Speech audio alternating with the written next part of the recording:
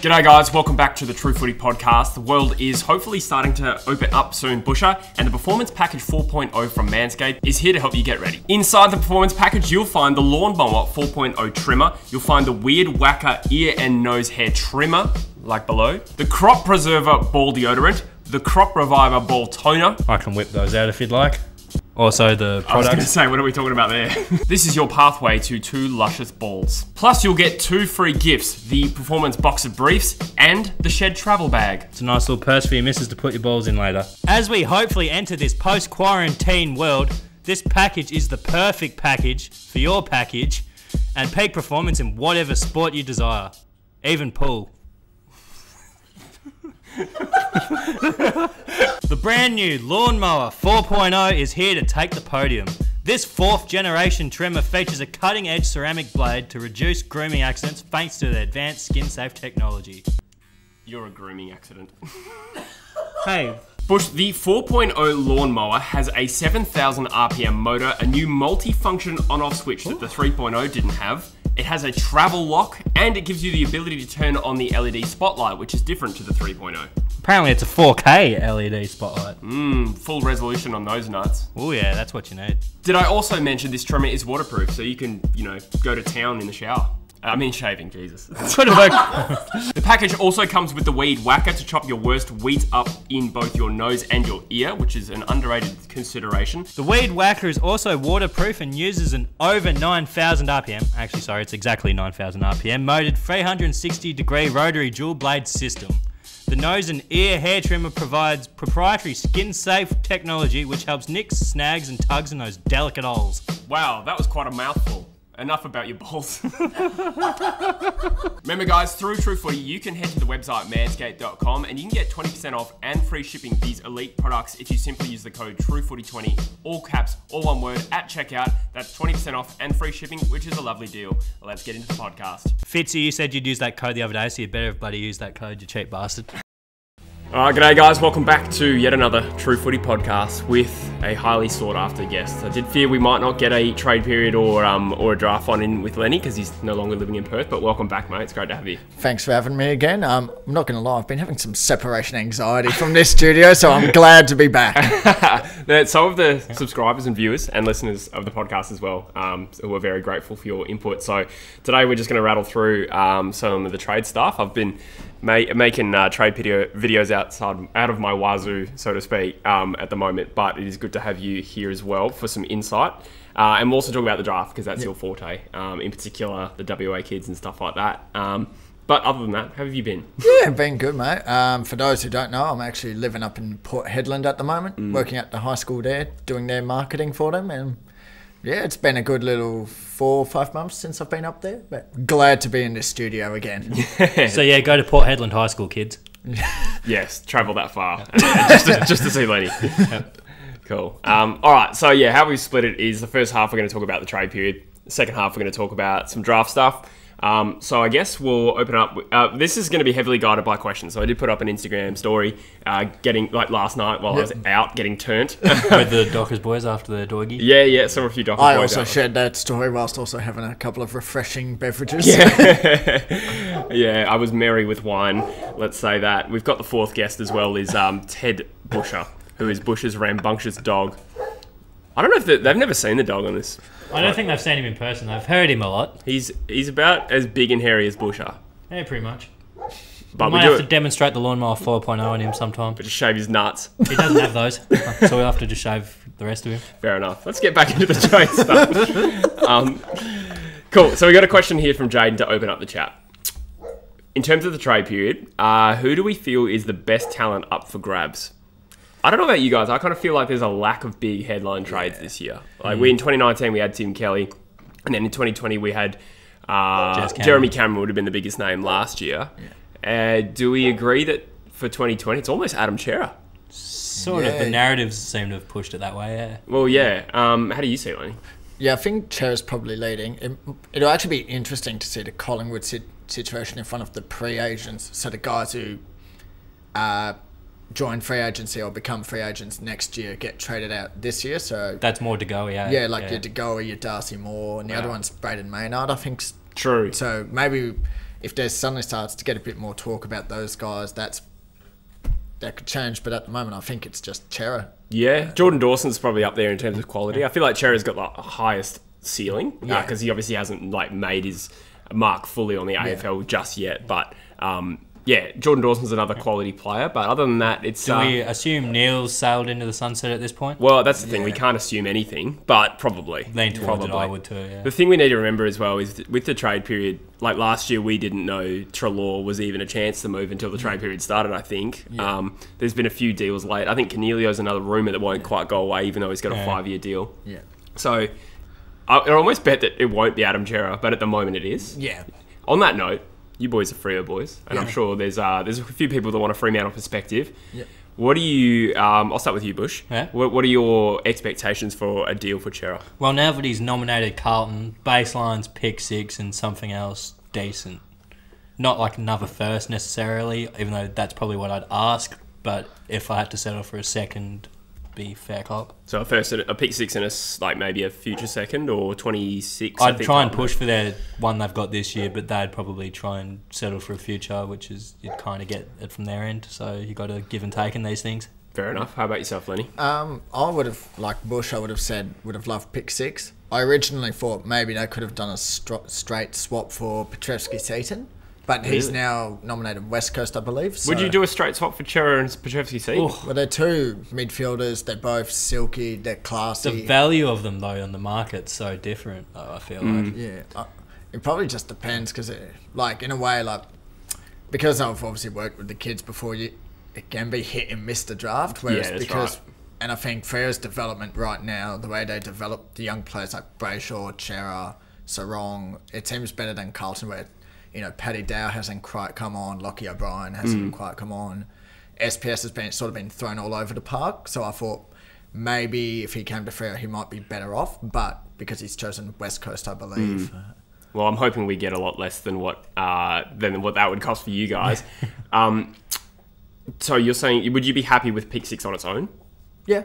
I mean, I think we need more. You'd like something a bit more, but if it got to the last day of the trade and Carlton just weren't budging, you'd take it. But begrudgingly. But the thing is, though, we invested a pick 5 in him, and he's sometimes I hit, sometimes I miss. This one's actually hit. We've put the good years of development into him. Now he's ready to hit that prime. Yeah. We need to see something for that investment other than break even. Yeah. I've made this point before, but my belief is that Fremantle have done very, very well with the contracted players they've lost. So they got a good deal for Neil. They got a very good deal for Lockie Weller. Was Ed Langdon out of contract? I think he was. Yeah. Because you didn't get a great deal for Langdon. Yeah, that was probably the worst. And the difference is because he's not contracted, and that's going to apply here to Chera as well. Yeah. So I'm starting to think that pick 6 for Chera is going to get the deal done now, to be honest. Thing is, though, North Melbourne and Hawthorn both sitting their pre-season draft. If he falls to them in the pre-season draft, they're taking him. They have nothing better to spend their salary cap on. So that is true, but then you have to look at from the Fremantle perspective. They're saying don't get anything. They don't get anything out of that. So I don't know if it's realistic that Fremantle would let that happen. But Carlton don't want to make the promises to this guy and then not get it done either. That's the counterpoint. It doesn't happen too often. It's pretty. I think it would happen to Jackson Haitley. Where he went into the PSD. But happened with Jack Martin. That's how Carlton got him through the door. Yeah, that's true. So that is probably the biggest shining example of that. But the difference there is Jack Martin wasn't going to go to other Victorian teams, whereas Chera just wants to go home. Yeah. He doesn't want to fuck Freo over either. That's the other factor. Chera's trying to find us the best deal he can. Yeah, but then you could argue as well that like Fremantle kind of owe it to Chera in that sense as well, because they to accept a deal to facilitate the trade. So they're fucking him over as much as anything in that situation. But anyway, we got your positions. Yeah. You'd be happy with pick 6. You want a little bit more. I understand both sides of that, but I think pick 6 gets it done, to be honest. Yeah. I know you won't like that. It's going to take more. Yeah. I mean, you look at Ed Langdon, I think you got a pick upgrade from 26 to 22 in a future second or something like that. It's not even. That. Wasn't it just a future second, basically? No, you did upgrade your second, I think, and then you traded it back away to Melbourne. But anyway, so we'll park the Fremantle chat for a bit. But they are typically active in this trade period, so they will come up again. But we do have a question from Ashton Hurd, and this one's a little left field, and I don't know if we can answer it, but how do both Sydney teams cope with players wanting to leave because of COVID? I think now the dynamics shifted because in the past it was probably you're given this great opportunity, like, appreciate it. Whereas now, like in Cher's case, like he hasn't seen his family in 2 years. Like and ever since I moved up to Port Hedland, I've now realised why those guys do want to go home because, like, if you haven't seen family in 2 years or all that, and also with the way Sydney is at the moment, like it just almost looks never ending. So. And clubs are now better with it, I think, in understanding that guys do need to prioritise their families over their careers. So it's true. I do wonder if it's a factor here with Jordan Dawson, who was originally talked about leaving because of salary cap issues, but then reportedly got a pretty good deal from Sydney and is obviously requested a trade home anyway. I've no idea why, but I'm speculating COVID could be a factor because you have the choice of going to Adelaide for a decent contract, or you could go back to a fully locked down New South Wales or whatever. Especially with that government in New South Wales at the moment, I wouldn't want to deal with them, to be honest with you, if I was the average citizen in New South Wales. I don't know if there is a simple answer to this because Sydney can't control, and when I say Sydney, I mean the Sydney teams can't control COVID. So I don't know if there is a way to cope with it. Yeah. I do think as well, even an example like Petrevsky-Seton we've talked about, he's moving home because he wants to be closer to family, but I mean, he's from Halls Creek, which is almost as far from Melbourne as it is from Perth. I thought he was moving because Carlton wouldn't play him in a consistent position and he'd crack the shit. That's another possibility. But another factor in that is that there's a border that you're getting past. So if once you're in WA, it's a lot easier to go home if you wanted to. Yeah. So it's even we might even be seeing it happen here with Melbourne teams. Could we kill that dog? Keeping on with the City trend, we got a question from Daniel Saunders, who has well, it's not a question, it's more of a what are thoughts on this three-way trade suggestion. So he's a Sydney fan. He says, in this hypothetical, Sydney get pick 13 from GWS in the Dawson deal, so 13 for Dawson. They get a pick 23 and a future second from Adelaide. So it's kind of a question of is 23 and a future second add up to 13? And then Adelaide get Jordan Dawson. So did that all make sense? Is that easy to consume? Okay, so what do we think about that? Seems a little convoluted to get the deal done, really, but unless there's specific reasons why they don't want the higher pick or... So it's... Adelaide don't want to trade pick 4 for Dawson, and their next pick is 23, which is a little bit unders, rather. Yeah, so you're looking at a mid-teen pick. So it's all about the quest to get a pick in the teens. My personal take on it is that 23 and a future second is probably not tempting enough for GWS to move down from 13. Yeah. Would you agree? Yeah. Because I mean, it probably... Still, isn't the thing with this draft, it's pretty even from like about 5 to like 20 or whatever? That's true. Well, I suppose, Lenny, you're the man. Do you agree with that? It seems to be a shallower draft. Shallower. Okay, interesting. Previous years, but then again, you never really know for draft. Like I remember at the time, people were saying 2014 was shallow compared to 2013. And then you look at that 2014 class, you got Petrarca, Brayshaw, De Goey, all Andrews, those guys just dominating. So who knows? There might be a few future superstars from this draft. Yeah, that's true. That's true. I guess from... yeah, you're right. So maybe they would be willing to trade down to get that extra second. I feel like GWS probably want to favour quality there. I think it adds up on value. It's more, I'm just saying, I don't know if GWS is getting enough out of that for them to want to help Sydney. It'd be how they value the draft would be the big factor. That's very true. Obviously, because different clubs value different kids differently. That's very true.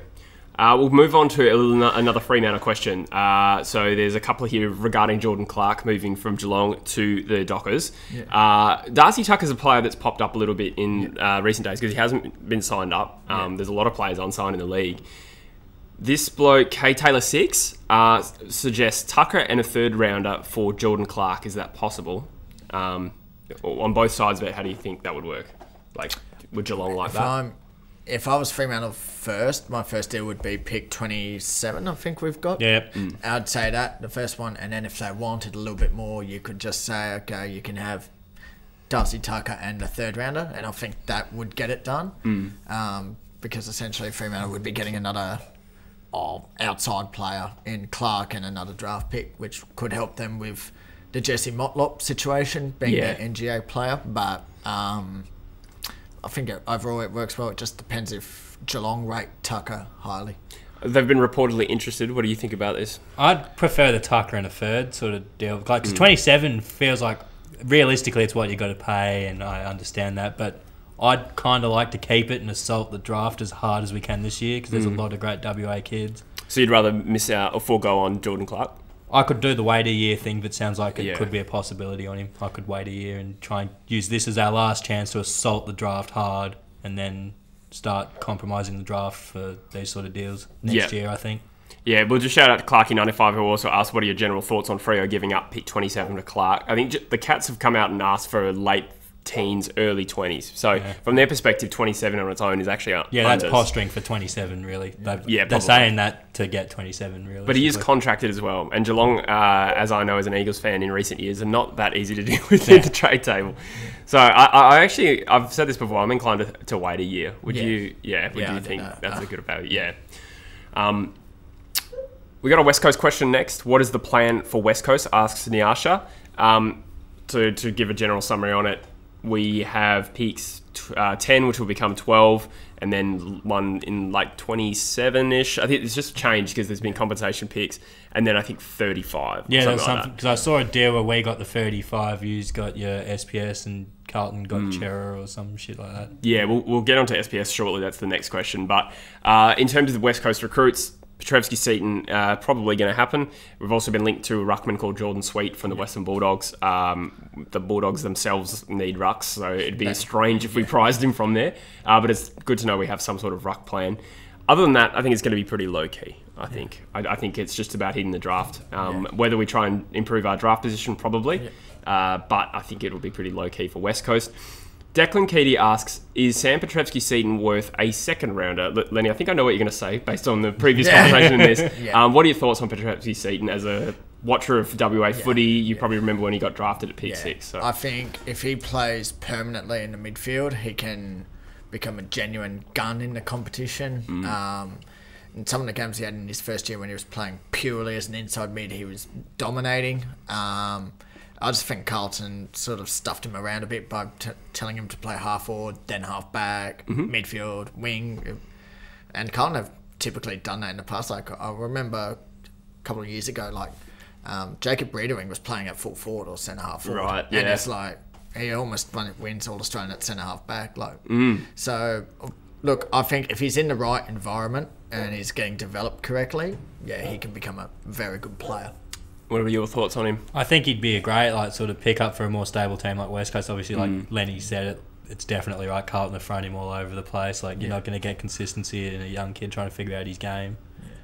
I love the optimism because I'm obviously an Eagles fan. I don't know. This might come across just because I'm, mate. But in terms of his value, it was like in terms of being worth a second rounder in terms of the market, like I think Carlton have destroyed his market value for them too much. Like, I don't think, in the market, he's probably worth... he'd probably be worth the 30, pick in the 30s, not the one in the 20s. He's probably a second rounder purely because some clubs would see the upside he can have. Yeah, that's all very good points. I know I'm emotionally invested in this. I also sort of rank picks a little different, because people say first round, second round. Like, realistically, that's how it works, but I kind of do it top 10, top 20, top 30. That's sort of how I sort of... Yeah. Like, he's worth one in the 30s, not necessarily the 20s, is sort of like how I say it. Because the 30s is late second round, isn't it? Yeah, that's right. I was just saying, I am emotionally invested in this, but I honestly don't even think he's worth pick 36 in terms of... You've got a guy who is talented. Yeah. But I think if you've played 95 games, you can't really rely on the promise he showed when he was 18. I think he's a little bit too removed from that. At the end of the day, I know he was played out of position, but if you're playing this bloke on a half-back flank when your team lacks midfielders, and then he doesn't fit, it was in and out of that Carlton side, I think he played 14 games. Yeah. I think second round is steep to ask for. And it's the same with Jared Brander, because I think we can make the same arguments about his talent. He was a first rounder just 4 years ago. Yeah. We could say, he's played out of position, untapped potential, but at the end of the day, they're both out of contract. I think they're both worth peanuts. So that's my optimistic view. That being said, that's not to underrate that he has a lot of upside, and hopefully we can play him in position. Do you have any doubts, Lenny? Maybe I've wondered, he plays like a sort of not quick inside mid. Do you think he's big enough physically to do that at AFL level? Petrevski-Seton we're talking about? Yes. It's sort of hard because like Caleb Sarong, for instance, is only 178 centimetres and can dominate. True. But I think it's just especially typically amongst the Indigenous boys, it's when they're really confident. Like you look at Shea Bolton for Richmond, he's got that much confidence in his game. He can just take anyone on. Him and SPS are similar sizes, I think. So Probably, yeah. I think once you get the confidence in Petrevsky Seaton, I think we'll be talking about him in a much different way than what we are at the moment.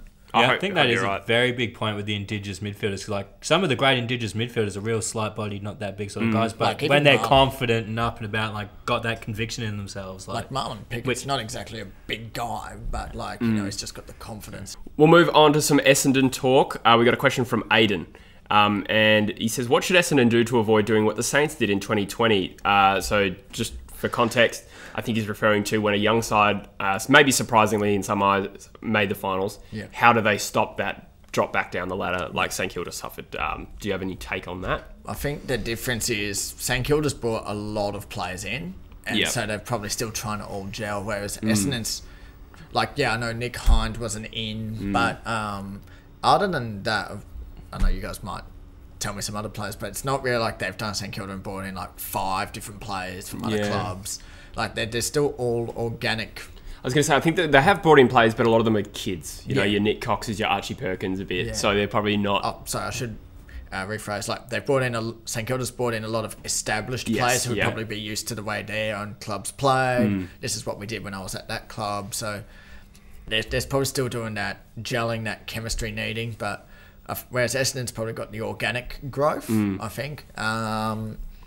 I mean, they've probably still got a couple of holes they need to fix up. Like, I still think they lack a big-bodied inside mid. Like, Yeah. I still think Stringer's your better centre-half or forward that goes into the midfield. Yeah. And probably they just need another key defender, especially with Hurley and Hooker. We just don't know of either of them. But Hooker playing forward mainly as well these days. so I think just with Essendon, it's just probably more just keep getting games into the kids, and then that'll lead them to sustained success. Yeah. The other downside of that is like, and I think it's going to be a very competitive top 8 next year, but the obvious risk is when you rely on kids, then they are up and down because Yeah. the kids. So you could see Essendon drop off, but it wouldn't be concerning as such, I think. No. I'm not saying it's going to happen either. Is Essendon going to trade up the draft? Asks Essendon Forever. I have done a little research on this. So they've gotten Jake Kelly in, but through free agency. So it didn't cost them a pick. They currently hold 11, 37 and 48. And I believe what I read this morning, actually there's a quote here from Josh Marnie who said, pick 11 is a great position to be in, but we really want to strengthen the 2 third round picks at the moment. So what I think they're saying is, well, in fact, it's a quote, we're open to opportunities, and if it has to involve future draft picks, we'd look at that as well. We think there's a good group of players we'd like to get our hands on in this year's draft, especially in the second round. So I guess he's rating the top 35 or so. So I think to answer that question, yes, they will. It'd be interesting to see how they go about it, because they have been linked to Ben Long from Yeah. St Kilda and Luke Dunstan from St Kilda as well. Yeah. I could also see them, like Luke Dunstan kind of is that big-bodied mid that you Yeah. alluded to, so I do think it would be a good pickup for them. And it'd be cheap because St Kilda don't really want him. Exactly, yeah. I mean, there's talk about Dunstan ending up at Gold Coast as a rookie because they can't afford him. They're trying to. I think they're offloading Darcy McPherson to North, is what it was reported, to save a bit of cash. But another option for Essendon is maybe Sire. Probably Yeah. not that same kind of player, but for a team He's just probably trying to that consolidate. cheaper option. Exactly. He's the big body. Can't seem to get games at Collingwood when I thought they might need that ball in the Yeah. midfield. But Wouldn't necessarily say cheaper than Dunstan by the sounds. They're both probably cellar dweller, good bargain deals. Sire's played a lot less footy, but you're right, I guess. Well, if Dunstan goes for fin- free, Dunstan then... holds something like 13, 14 votes, Yeah, I know. which was like second at St Kilda. And he only played half the games. He only played like 11 games or something. Yeah. It's ridiculous. But I understand why, when you look at St Kilda's list, the glut of inside mids that they've You've got got. Zach Jones. They've just brought in Crouch. Yep. Steele's Steele. in there. They're not going to kick him out. Bytel's around there somewhere. Hunter Clark. Yeah. You can see why Luke Dunstan's on the outer there. Yeah. So it could be a good value pickup for Essendon. But yeah, long story short, I think they could consolidate their list by bringing in some of these types, but also they're probably going to trade up the draft to answer the question. Yeah. Ash Nurins has a question about Pendlebury's contract situation. Tom Morris reported 2 weeks ago that he will get a 2-year deal, Yep. and it hasn't happened yet. I don't know how much there is to say about this. I would probably just suggest there's so many uncontracted players right now, and I think it's a squeeze with salary at the moment, and I think they're just waiting to see what deals happen, and they're going to spend every single dollar, so I'm not too concerned about that. Aiden Brown, supposedly Lockie Weller is unhappy at Gold Coast. Have you seen this? No, I think I Bush saw it, might yeah.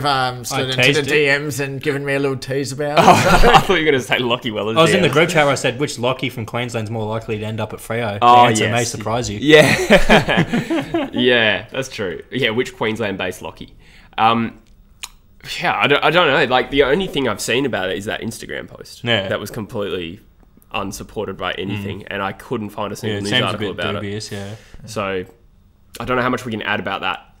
The question also asks, where do you think he may end up? Well, because he's from there, isn't he? He's Tassie Queenslander. He's like both. So yeah, he'd be pretty open to wherever, like depending who offered the money and opportunity. Where I could see Freo needing a winger, going, yeah, we'll bring him back. It just depends if he's already burnt his bridge at Freo, like with the way he demanded out. Yeah, that's true.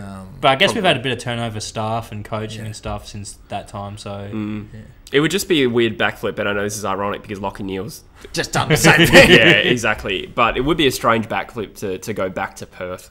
What do you think? I could see him ending up at Victoria. I could see him ending up at the Lions. Yeah. Because they've taken Archie, turned him into a good role player for him. Imagine if they take Weller as well. They took Zorko as well back in the day. After he's cost them pick 2. Yeah. and then Freo trade him back or some other to take him for peanuts. Yeah. That, Won't be peanuts, but yeah. Zach Baruas. I'm probably not saying that right. Sorry, mate. It's a guy from Footy A to Z, so shout out Footy A to Z. Good friend of the channel. He says, what the fuck are Richmond going to do with all their picks? So to clarify, Richmond have picks 7, 15, 26, 28, 40 and 44. So that's 6 picks in the first 3 rounds. Yeah.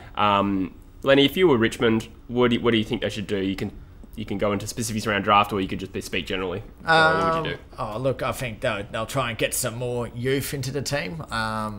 Just because, they've probably got a few guys that are in their late 20s, early 30s.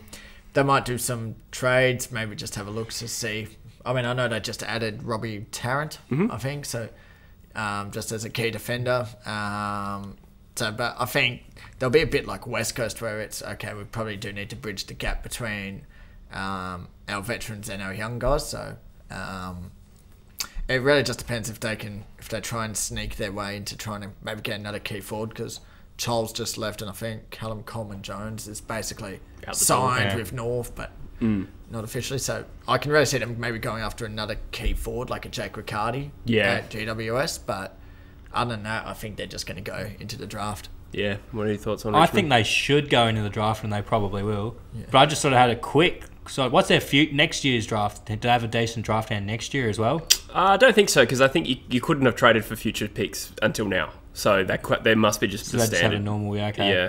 So I was going to sort of say they could maybe, because you were alluding Essendon wanting to get into that second round, they could flip one of those 26, 28 type of picks and try and extract a bit of blood out of Essendon for their draft hand next year. That could be something worth looking at as well. For sure. But they definitely should take picks with the majority of those picks they currently have, I think. One thing I've heard is that they're looking to trade up this draft. So they might package, some of those second rounders with a team that needs... more points. Yeah, more points. So like your Bulldogs and Collingwood in especially. particular. Yeah, so there could be some creative deals there. Apparently they went after Adelaide's pick 4 and got knocked back. So, or was it GWS? I think it was Adelaide they got knocked back, but I could see them doing a little deal there with the team, one of those clubs that want to trade down and get 7 and 15 for pick 3 or whatever.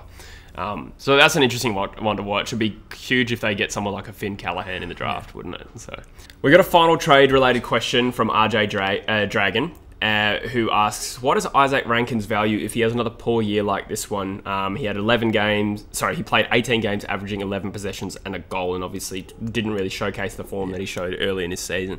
That's an interesting one. What do you think Rankin would be worth? A former pick 3, if I'm not mistaken. Out of contract next year as well. Out of contract. Second round at least. Because he's certainly had the times. You also just don't know if the hubs sort of stuff those guys around a bit. And I think Rankin's a bit like what we were saying before. He probably just needs that confidence in his game just to really dominate. Like, I remember watching him play in an under-18s All-Star game where he played for one team, basically got them to a 5-goal head start, and because one team was just dominating the other, so they put him and a couple of other guys on the other team, and he basically got the other team back to within. Wow. So he basically just and at that time you usually got a medal for one team and a medal for another, and everyone just kind of went, No, it's just him. Just Give him all of the medals. Give him 2 medals. Yeah. All of the medals. Yeah, that's an interesting one. I think Rankin's the sort of kid who needs to be playing in a half-decent team to really show his talent because he's obviously... a small forward. A small forward, yeah, exactly. You've got to get in on the end of other people's work to some extent, and he's really, really good at that. So you can imagine at Gold Coast, it's less opportunities to do that. If he played for a Melbourne, can you imagine, like... Oh, he'd be the same as Cozzy. Exactly. I agree with that. That being said... He could play on a wing. If he got his tank up, he could play on a wing. True. Yeah, that's right. That being said, I agree. I think a second rounder, if in this hypothetical he has another year like this, I think a pick 25 would get it done. He is a pick 2. Yeah. So you got to respect his talent a little bit. Yeah. And maybe that's a little bit of a double standard because I sort of said the opposite for Petrevski-Seton. Well, he's only into his 3rd. Yeah, exactly. So. Yeah. And... yeah. 18 games versus 95. That's right. The 95 games is really what's the factor for me with Petrevski-Seton. But yeah, I think he would go pick 25 or something to the Power or more likely the Crows, I reckon. But yeah, that's an interesting question. Let's talk about the draft because this is your domain, Lenny. Yep. First of all, I guess because we are WA based, we obviously, and you included obviously, have a better understanding of the WA kids. How do you rate this upcoming draft in terms of WA kids? Because it seems like it's fairly strong. Yeah, I think this would be a team that could go close to giving the championships a good shake. It's probably hard because we haven't seen the Vic Country or the Vic Metro or the Alice boys in essentially 2 years. So it's hard in that sense. But no, look, we've got some really good prospects. I think about 26 have been invited to the combine. Right. There'll probably be another 10, 15 that will get added to a state combine. So overall, they'll probably get about 40 kids or mature ages invited. So I think from a WA perspective, local footy's in very good hands. Because last year we saw it, obviously the same situation, Victorian kids barely played. Now this is the second year of that, unfortunately. I wonder if it'll have that effect where a lot more WA kids get picked late and South Australian kids late. I know that the Eagles had 3 late picks last year and I think went WA, South Australia. Yeah. I think that's what we did, or maybe including the rookie draft. It was all WA, South Australia. Did you guys take any Victorians last year? I don't think you did. Nah, we're all WA. Like O'Driscoll and... no, we picked up Tracy. Oh, yeah, Tracy rookie draft. Yeah, that's rookie, true. Not national. So, yeah, okay. So a bit more of a speculative pick there. I do wonder if that's going to hurt a lot of these fringe Victorian kids. You know, I think we all know Nick Dacos is... like, they all know his talent. Well, if you're averaging 36 touches and 2 goals... Yeah, it's ridiculous. Probably unprecedented as well. Yeah, because WA did beat South Australia twice, didn't they? That's a pretty good effort. I think from my understanding... The first game, South Australia were close. Yeah. And the second game, I think WA just blew them off the park. Wasn't it a thriller? I think the second one was the close one. I think it might have been the other way around. There was a thriller and there was a blowout. That's what it was. Yeah. Because I think Johnson went to tag Horn Francis, and apparently just completely batted him out of the game, which is a bit of a shame, don't you reckon? Like when you've got these 18-year-old kids, this is their showcase of their talent, and one team's strategy is to completely nullify this kid. I don't think it's going to hurt Horn Francis, but. But in terms of like the strength against previous years, how strong do you think this one is? From a WA perspective, or from a WA perspective, look, I think it'll be strong. I think there's also some mature ages which will help the WA hand a bit more than the other states. Well, apart from South Australia, I don't think any of the other state leagues got up. I don't think so. Yeah. So I think it'll be a strong one. It's probably a hard one to judge because you've probably had some kids that have played footy. You've had some kids that just can't get a game. 2 years, you don't know how that's impacted development. For sure. Who do you think is the best WA talent? Because I think it's not super clear. I think there's a bit of a split consensus. Some people think Erasmus. Some people think it's Johnson. I think Van Rooyen's really going up there in terms of Jai Miss around that range as well. Do you have an opinion on that? I think purely... because it's harder to find a good key forward than it is a midfielder. I think Jai Miss, but in saying that, Erasmus is good, Johnson's good, Van Rooyen's shown that he can be a very good swingman. Jack Williams is a good key forward as well. East Fremantle? Yep. So I think it's like what we were saying before. Probably after the first five or six picks, it's very even after that. Hence why Richmond are probably trying to trade up from 7 into that top 5 because you've got the Callahans and that Mac Andrew might even be around that range. You can see it's reflected in people trying to make trades up. Yeah, I guess in terms of the whole draft, you kind of alluded to it already, but in terms of depth, you think it's a little bit shallower than previous years? Yeah, but I also think that's not the kids' fault. I think it's just the unfortunate. So, like, we've got some boys that haven't played in 2 years.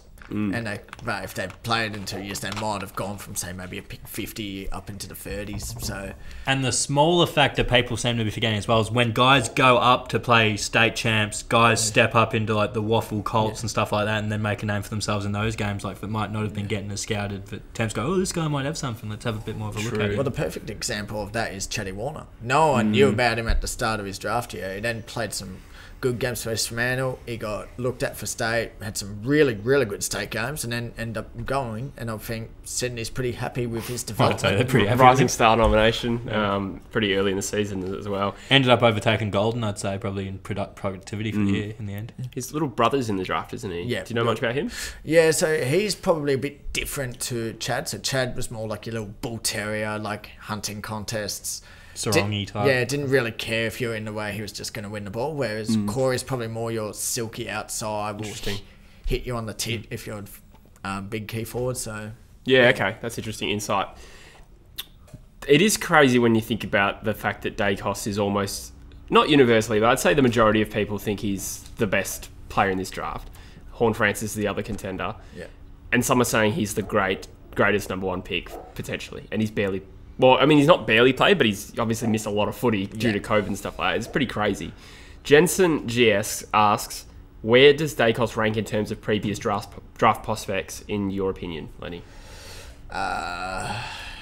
it's hard because It is hard. You look at his start of the year, and like I said before, he averaged 36 touches and 2 goals a game in the first 5 games. One reason why I probably have Horne-Francis just above him is just because I've seen what he's done at senior level. And I like it when I can see an 18-year-old kid that can match it with the big boys, and not just match it and he gets 12, 13 touches and you're like, oh, good job. It's like in the prelim he had 25 touches and 3 goals, which is the same as Marcus Bontempelli in the grand final, and everyone's talking about that performance. But and I also don't really like doing comparisons because you can throw kids under a bus in a way, because if you say he'll be a great number one pick like Luke Hodge, suddenly that's a very, very high ceiling he's got to just match. Yeah. And then he's got to go further than that. So, look, I think he's a very exciting prospect. He's obviously going to go to Collingwood. And just hopefully Collingwood's development coaches will develop him into an even better senior player. And hopefully they can afford him once he builds his salary up. True. Yeah, all the salary dumping has been preemptively preparing for Nick Dacos. Aaron asks, where do you think Dacos will get bid on? And will Collingwood go into a deficit? Some people, I think, half the people think Dacos is the clear number one and will go get bidded on. And then some other people think might maybe pick 2 is more realistic. Do you have a prediction? It really just depends if North Melbourne want to screw Collingwood around, because North could just go, bugger it, we'll just take Jason Horne, and then maybe this second pick. Actually got a mental block who it is. Sorry, it's North Melbourne, and then it's GWS hold Collingwood's pick. Yes, that's right. Yeah. So then it'll be GWS. Well, I think then you just don't know if GWS are going to bid on him. So it really just depends on which clubs. You could even see them bidding on Sam Darcy. Yeah, which One is at all. Yeah, who's probably the clear key position player in the draft, the son of Luke at the Bulldogs. So it really just depends on where clubs rank them, because I can see Dacos being bid at 1, but I can also see North just going, nah, we want Jason Horne. Yeah. Let's do it. We want him to get that $10,000 from NAB. Yeah. I do remember seeing like a silent survey, or anonymous survey rather, like 6 years ago, and they asked 12 recruiters that year, without attaching the names or the clubs, who their opinion was for pick 1. I think it was the McCluggage, Taranto, and McGrath draft. Yeah. And so many of them had different answers. Yeah. So it does stand to reason that we could have another case where half the clubs rate Horne-Francis more, half the clubs rate Dacos more. So that's why it's hard to predict. I have heard it reported that they think it might be pick 3 he gets bidder on. Yeah. Which I think would be a bit of a shock. Yeah. I did sort of half think last year Adelaide wouldn't bid on Ugle-Hagan so that they could have their number 1 pick. Phil Thorpe is a local boy. He's earned this. Get the NAB portfolio. Yeah, and I guess the other flip side, I think I actually remember you saying this last year. is that you put a lot of pressure on a kid who goes pick 1. So then maybe you take the pick 2. Yeah. Do you know what I mean? Just give them pick 2. So at the end of the day, I guess it doesn't really matter. I have got a little bit of information here, and I'm just going to sort of read it for those wondering about the matching bid and whether they'll go into deficit. So in this article, that's where it suggests it's likely to happen in the first few picks of the draft. And 36, 41, 43, and 48 is what Collingwood currently hold, which would not be enough to match that.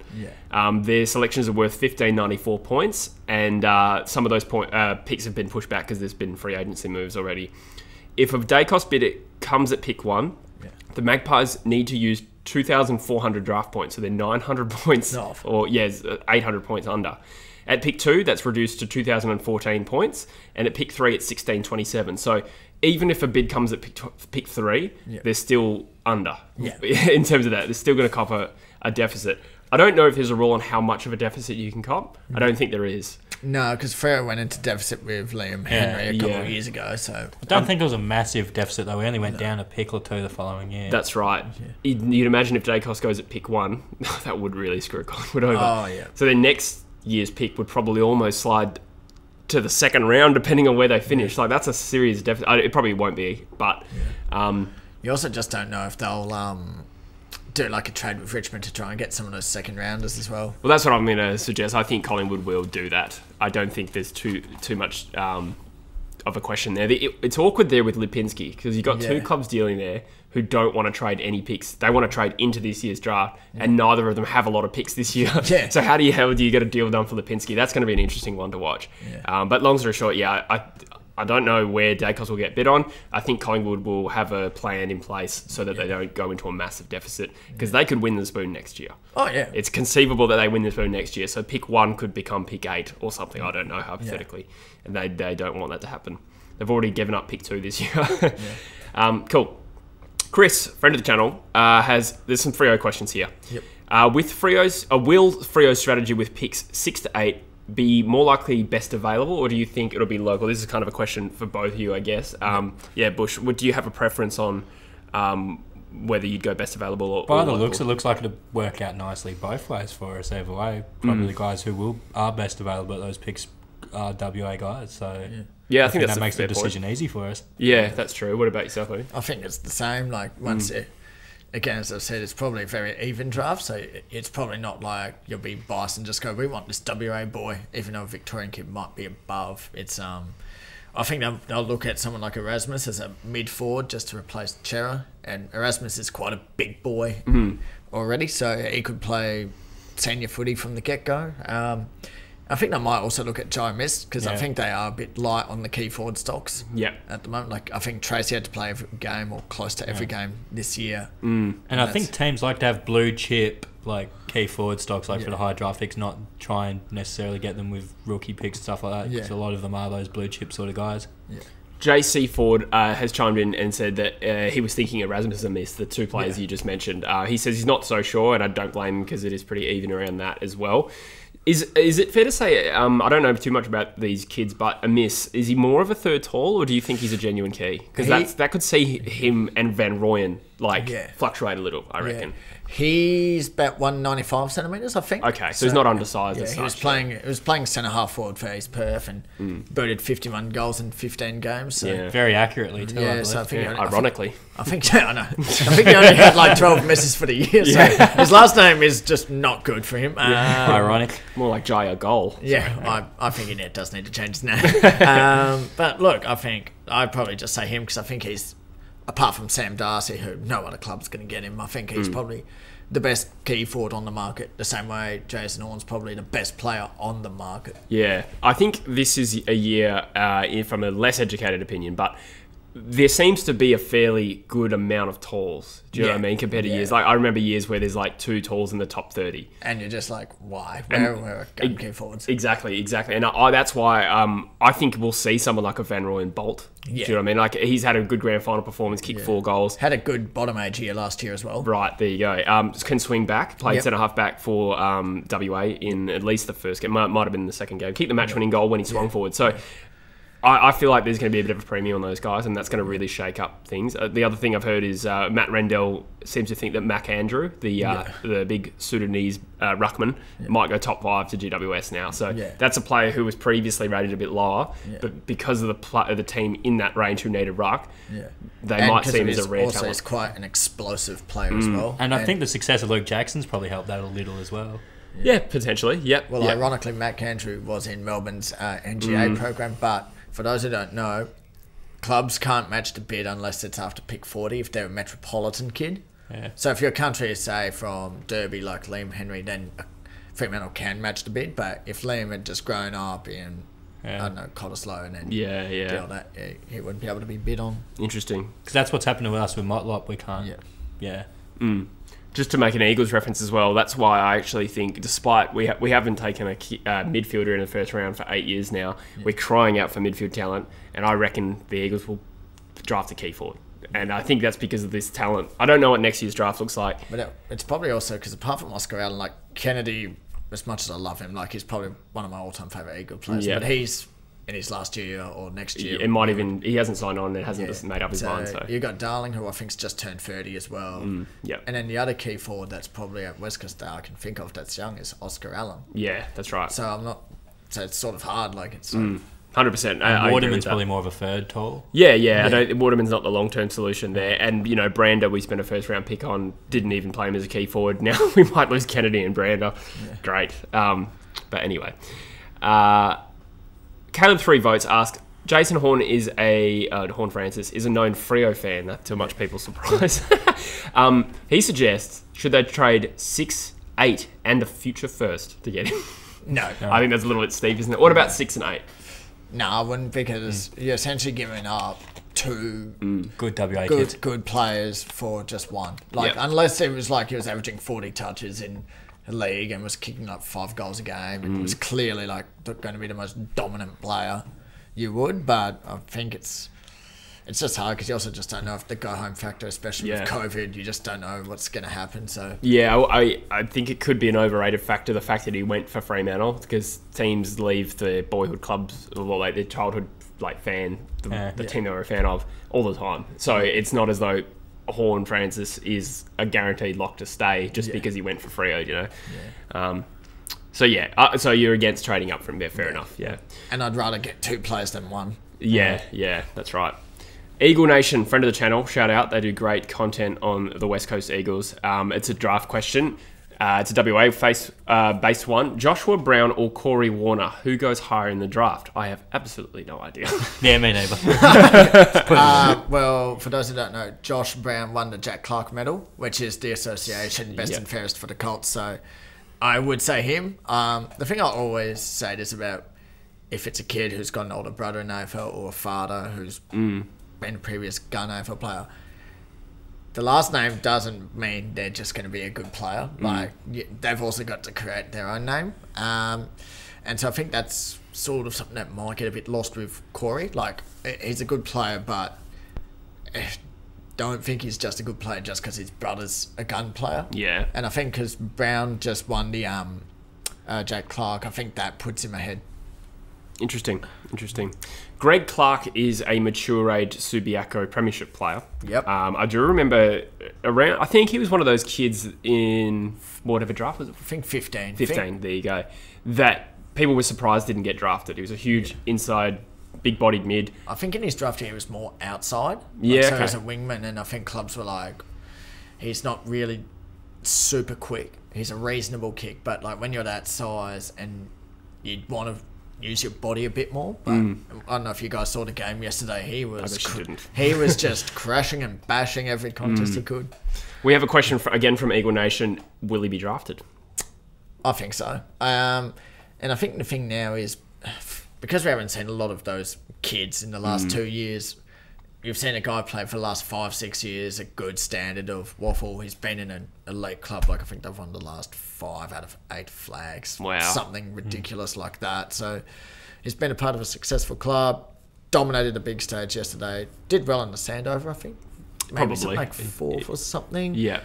So I can see him going, and West Coast probably do need another inside-outside midfielder, if that makes sense. So that's true.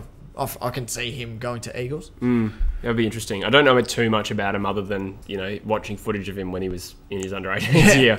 But obviously, there's a lot of players in the WAFL who seem to dominate and don't get picked up. It'd be interesting to see if they think Clark. Jai Bolton, Schloeth, yeah. Bailey Rogers, who just won the send over. Yeah, Bailey Rogers. He's 24, I think. Yeah. I wonder if he's going to get picked up.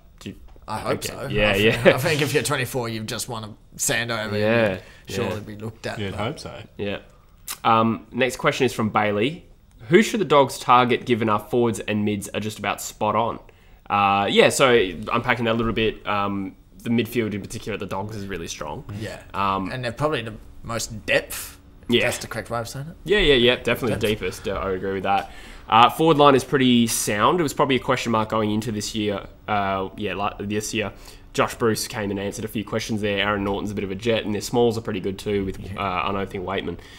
I guess the ruck is probably one area they haven't answered yet. Do you agree with that? Yeah. I think, because Tim English doesn't, I think he needs to compete harder for them when he's in the ruck. But likewise, they've got a guy, Jordan Sweet, who apparently is going to West Coast, even though they need ruckman. I know. Well, they've. It's just that we've sounded him out.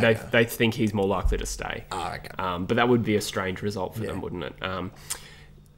I think another key back, maybe. Do you think? At least a young prospect. I mean, do you think Sam Darcy's more a forward? Yeah, he's more your key forward that can ruck. I think Norton goes back once Jamara and Sam Darcy are established as forwards. You can put Norton back as a defender, which he was coming into the league. The only problem though is you look at what he's doing in that forward line. Like there are even moments in the prelim, in the finals that you just looked at and went, "Wow." He can still take those grabs from the back line though, and then you're not dealing with his shonky goal kicking. It is a tough one. I agree with what you're saying in that when you have a guy who can play really well forward, it's easy. It's harder to replace those guys. Yeah. But then the other side of it is, what if you have a Ugle-Hagan, a Norton, and a Sam Darcy all competing in the same forward line, and you kind of want to spread out your talent a little bit more. I think maybe those guys could all work together. I think Ugle-Hagan is a bit more versatile, can work around those players a little bit, but. I don't know, maybe like a Tom Cleary or something like that from Port. I know he hasn't been linked to them at all, but I'm just thinking ways to like Alex Keith was sort of like he's traded in last year to sort of help that back line. He played very well, but again, he's not even young. He's like 29, I think. So wasn't even his first sport. Yeah, I know. Yeah, they could even look at someone like Peter Laddams. Yeah. That's true. I forgot to mention that. Yes, good point. Yeah. He's currently without a home yet. He could stay at Port, but I agree. Between Geelong and the Dogs, that makes sense.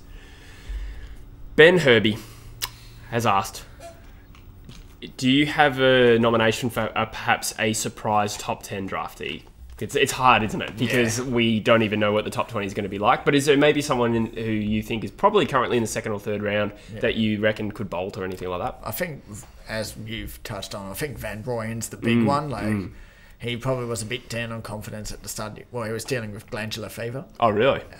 Still playing, which is remarkable, but he's really just shot up since. I think Matthew Johnson can push for top 10, top 15. He's another one that's performed strongly for WA. Yeah, so... but it's just hard because, you don't really know what most of these Victorian kids have done. That's right. Yeah, I'm going to agree with you. I obviously coming in from a less educated standpoint than yourself, but I've just got this feeling about Van Rooyen. I think he could even go to Fremantle. That's how much I think he can bolt. So, that'd be interesting. Sweet. So before we wrap up the potty, guys, we'll rattle through the last few questions around some team-based questions. We got Jaden, who's asking what should the Melbourne Demons do with their picks? Just, I guess, a general off-season strategy for Melbourne, not necessarily in the draft, but what can they do with these? They don't have a first rounder this year. They've got 33, 42, 54, and 91. Yeah. Pretty hard to wiggle those into anything. And let's be honest, if you've just won the flag by a big margin, not many clubs. Look, for Melbourne, they've really just got to try and keep the list together and draft the best talent. I mean, their midfield is up there. I don't know where they rank all time, because there's always been that comparison between them and the West Coast midfield. And before they won a flag, I kept saying they have to win a flag. Yeah. And now they've done it. Now people are asking me, so I'm just going to ask you as an Eagles fan. Oh, good question. Where do you think they rank? Like Gorm, Petrarca, Viney, Oliver to Cox, Judd, Kirk Cousins? It's a really good question. I think Cox is probably the more accomplished ruckman. Yep. maybe speaking biasly there, but I think he probably did it a bit longer. Gawn had some off years. Yeah. But at the peak of his powers, Gawn's very good too. And Gawn would probably smash him in the taps, but Cox would be... Better around the ground. Yeah, certainly. And Gawn's not done yet either. Yeah, that's very true. Yeah, so it's a tight one there. I'd probably still edge Judd and Cuz over Oliver and Petrarca just because they just did it a bit longer. Yeah. But Petrarca and Oliver are incredible and so young, like 24 and 5 respectively, maybe even a bit younger than that. No, I think it's 24 and 25. So they're scratching the surface of what they're capable of. So it remains to be seen. I think Kerr comfortably shades Viney. I think I've always thought Kerr was an underrated player. I think he was... if you're finishing runner-up in a Brownlow twice... Yeah, he's almost an afterthought. When people talk about the Eagles midfield, I was like, oh, Daniel Kerr. But I don't think people realise how good Daniel Kerr. Like, I think he was like Sam Mitchell good, but a bit ruined by injury. So, yeah, I would not give it to the Eagles slightly, but I've been full of praise of Melbourne. They're an incredible team to watch, and it's just beginning for them. So pains me to say it, but I'd give it to the Eagles even more convincingly than you just did. It's more like I'm really conscious of what could happen with these boys. Yeah, the upside's there for them, but like there's nowhere near it yet. Like Petrarca's only really been superstarish for like a year or two at this point. Yeah. Before that, he was sort of a half-forward flanker trying to figure it out. It's like, because if they suddenly start going into a powerhouse mode, it's almost like, do you compare them to the Richmond team? Or do you compare, I think as well, I think Judd is unparalleled in that group. I think none of them are as good as Judd, No, even Judd and Cuz are both really good by the time they're like straight in the league. Like it took Petrarca a few years, as I mentioned. Judd won a banner in his second 23rd, 21, wasn't he? Yeah, he was 21. Yeah. So actually, the more I think about it, I'm pretty comfortable with the Eagles still. But again, it's still, these guys are young. So, I guess a long-winded way to answer the question is, with the D's, probably just hit the draft. If you can find some cheap players to sort of fill holes over the next couple of years, that's great. But I think they're going to have to seriously consider what's going to happen with all these stars come out of contract. And I don't think they need to overpopulate their list now. They've got some good youth. Half of them are already premiership players. But I think it's just, I don't know when their contract runs up for a Petrarca or Oliver. But we're talking, they're going to be $1 million players. So... Smithy asks, who should the Hawks target in the Drayden draft period? Their picks are 5, 21, 24, and then 56. So 3 top 24 picks and pick 5. Yep. Do we kind of agree youth? Yeah. Do you think? Yep. You agree with that as well? Yep. What kind of types do you reckon they would look at? I think they need outside runners. Like, you've got O'Meara, who's a good inside mid. You've got Mitchell, who's good inside. Wingard's sort of your half-forward flanker that can go through. Warpool, I guess. Yeah. They might look to a young ruckman as well. Yep, because they traded out Pitney, didn't they? Yeah. I agree. That's probably one they'd look at. Mac Andrew is probably one to consider if GWS haven't taken him. I think he'd probably arguably be best available. Certainly the best ruck in the... Yeah. Does Darcy ruck much? He can, but he's probably more, at this stage, you'd say he's more of a forward ruck. Yeah, that's what I was thinking. That's why I said Mac Andrew was the best. I've seen a little rumour of Rory Lobb to Hawthorn. Rory Lobb's a funny one where he's another one where no one's really reporting it, but every now and then you see an article. I heard the urban rumour, like the whispers that you hear in the street, that he does not want to be in Perth and he'd sooner retire. That was the rumour I'd heard. What is it with these players nominating trades to come to a city, not necessarily That's his missus driven, apparently. That's what with boys in the AFL, if that's true. That's what the rumour is, because she's just gotten a job over east, apparently, and he wants to follow her. Right. I don't think you'd really miss him too much, eh? I think good player, but... I'd like the return. I reckon we could get a half-decent return for him, and we probably wouldn't get anything better for him than what we could get for him right now. The iffy part with him is he's on $700K a year and not worth that. So if there's a situation where you're paying some of his salary... Or if there's a situation where a team's taking on the $700K, it might actually be cheap. I'd be more interested in doing like a deal where it's like Tim English for Lob, something like that, because isn't English getting paid more than the Bulldogs would probably like to be paying? Or do you give him back to GWS for Cornelia? Yeah, that was such a bizarre situation. Yeah. All these players requesting trades back to their home. I don't think Cornelia has, but everyone just keeps going. No, sorry, I was thinking Lob back to GWS when Neil might be coming back to Fremantle. The irony of you guys trading in Hogan and Lob for basically Lockie Neal, like in that trade period. Lockie Neal in 12 months' time might be at Fremantle and Hogan and Lob might be playing over east. Like, what the hell? That's bizarre. So any other points on Hawthorn? I think the key forwards, I think they probably use one. I think it'd be like Kazitsky and Mitch Lewis. I think they're happy with, and that's fine. It's not a gaping need, but if they could, they'd look for someone established. I think. Yeah, that's fair. Yeah, the Patton thing didn't quite work out. Yeah, that's true. But even still, like if there is a decent key in the second round, like a Van Rooyen, could be a good get for them if they're also getting other players. But still, you might even get like a Jack Williams a bit later. Like even Josh Cripps isn't a bad forward prospect, a bit rawer, but he's got potential. Yeah. Is he Pat's brother? Yeah. Okay. Do you know much about him? Big key forward. He's had some good games, but like I was saying before... Ruck's a little, I think, too. Yeah, he can ruck, but like I was saying before, just because his brother's an out-and-out superstar of the competition. I know he was a bit down this year, but he's still a superstar in my opinion. Yeah. Don't put all that expectation on Josh. Like, let Josh be his own man. Let him have his own path. Did you hear that, Dylan Hayward? I know you've been pining for Josh Cripps for a while. Oh, fire up, big fella. Do you think he'd definitely get drafted? Or is I think with his body of work this year and... Again, good key forwards and good ruckmen just don't grow on trees. So I think. I think more than likely. Yeah, fair enough. We'll end the podcast with a question from Aiden, and this is a spicy hypothetical. Should the Pies and Dogs trade Cox for Lipinski? I think the Dogs would laugh at that, to be honest. Yeah, well, it's not like Cox is an out-and-out ruckman. He's more of a forward ruck. Yeah, so, I mean, if he was a ruckman and Bulldogs desperately needed someone... I think they might be looking for a guy who can play forward as well. Yeah. If they're thinking Stefan Martin might be available next year. Yeah. But I think Lipinski's more valuable. Yeah. To be honest, a better talent. Well, he's 22? 23, yeah, probably around that range. Yeah. No, I think Cox will get done in a separate deal to Lipinski. Yeah. He might end up at the Brisbane Lions or something like that, if at all, if anywhere at all. So, cool. All right. Well, thank you so much for your time, Lenny. It's been great to have you on the channel. You're a very, very popular guest with the subscribers, which is awesome. It's always a pleasure to be back here. Yeah, thanks, man. Thank you, Busher, for your hospitality Absolutely. again. And I guess I'll probably put a little disclaimer as well. We had some issues with our podcast host, guys. So if you prefer to listen to the podcast rather than watch it, there's a new you have to search True Footy again to find a new one to subscribe to it. I had to change hosts. You'll find it because it's got only the most two recent podcasts we've done. So just keep an eye out for that, guys. I think we're on Spotify and iTunes and all that stuff. So Pump the link around. Yeah, that's a good idea. So just a heads up there, guys. It has moved. So good times. Anyway, thanks again, Lenny. And we'll see everyone soon. Bye. Hey.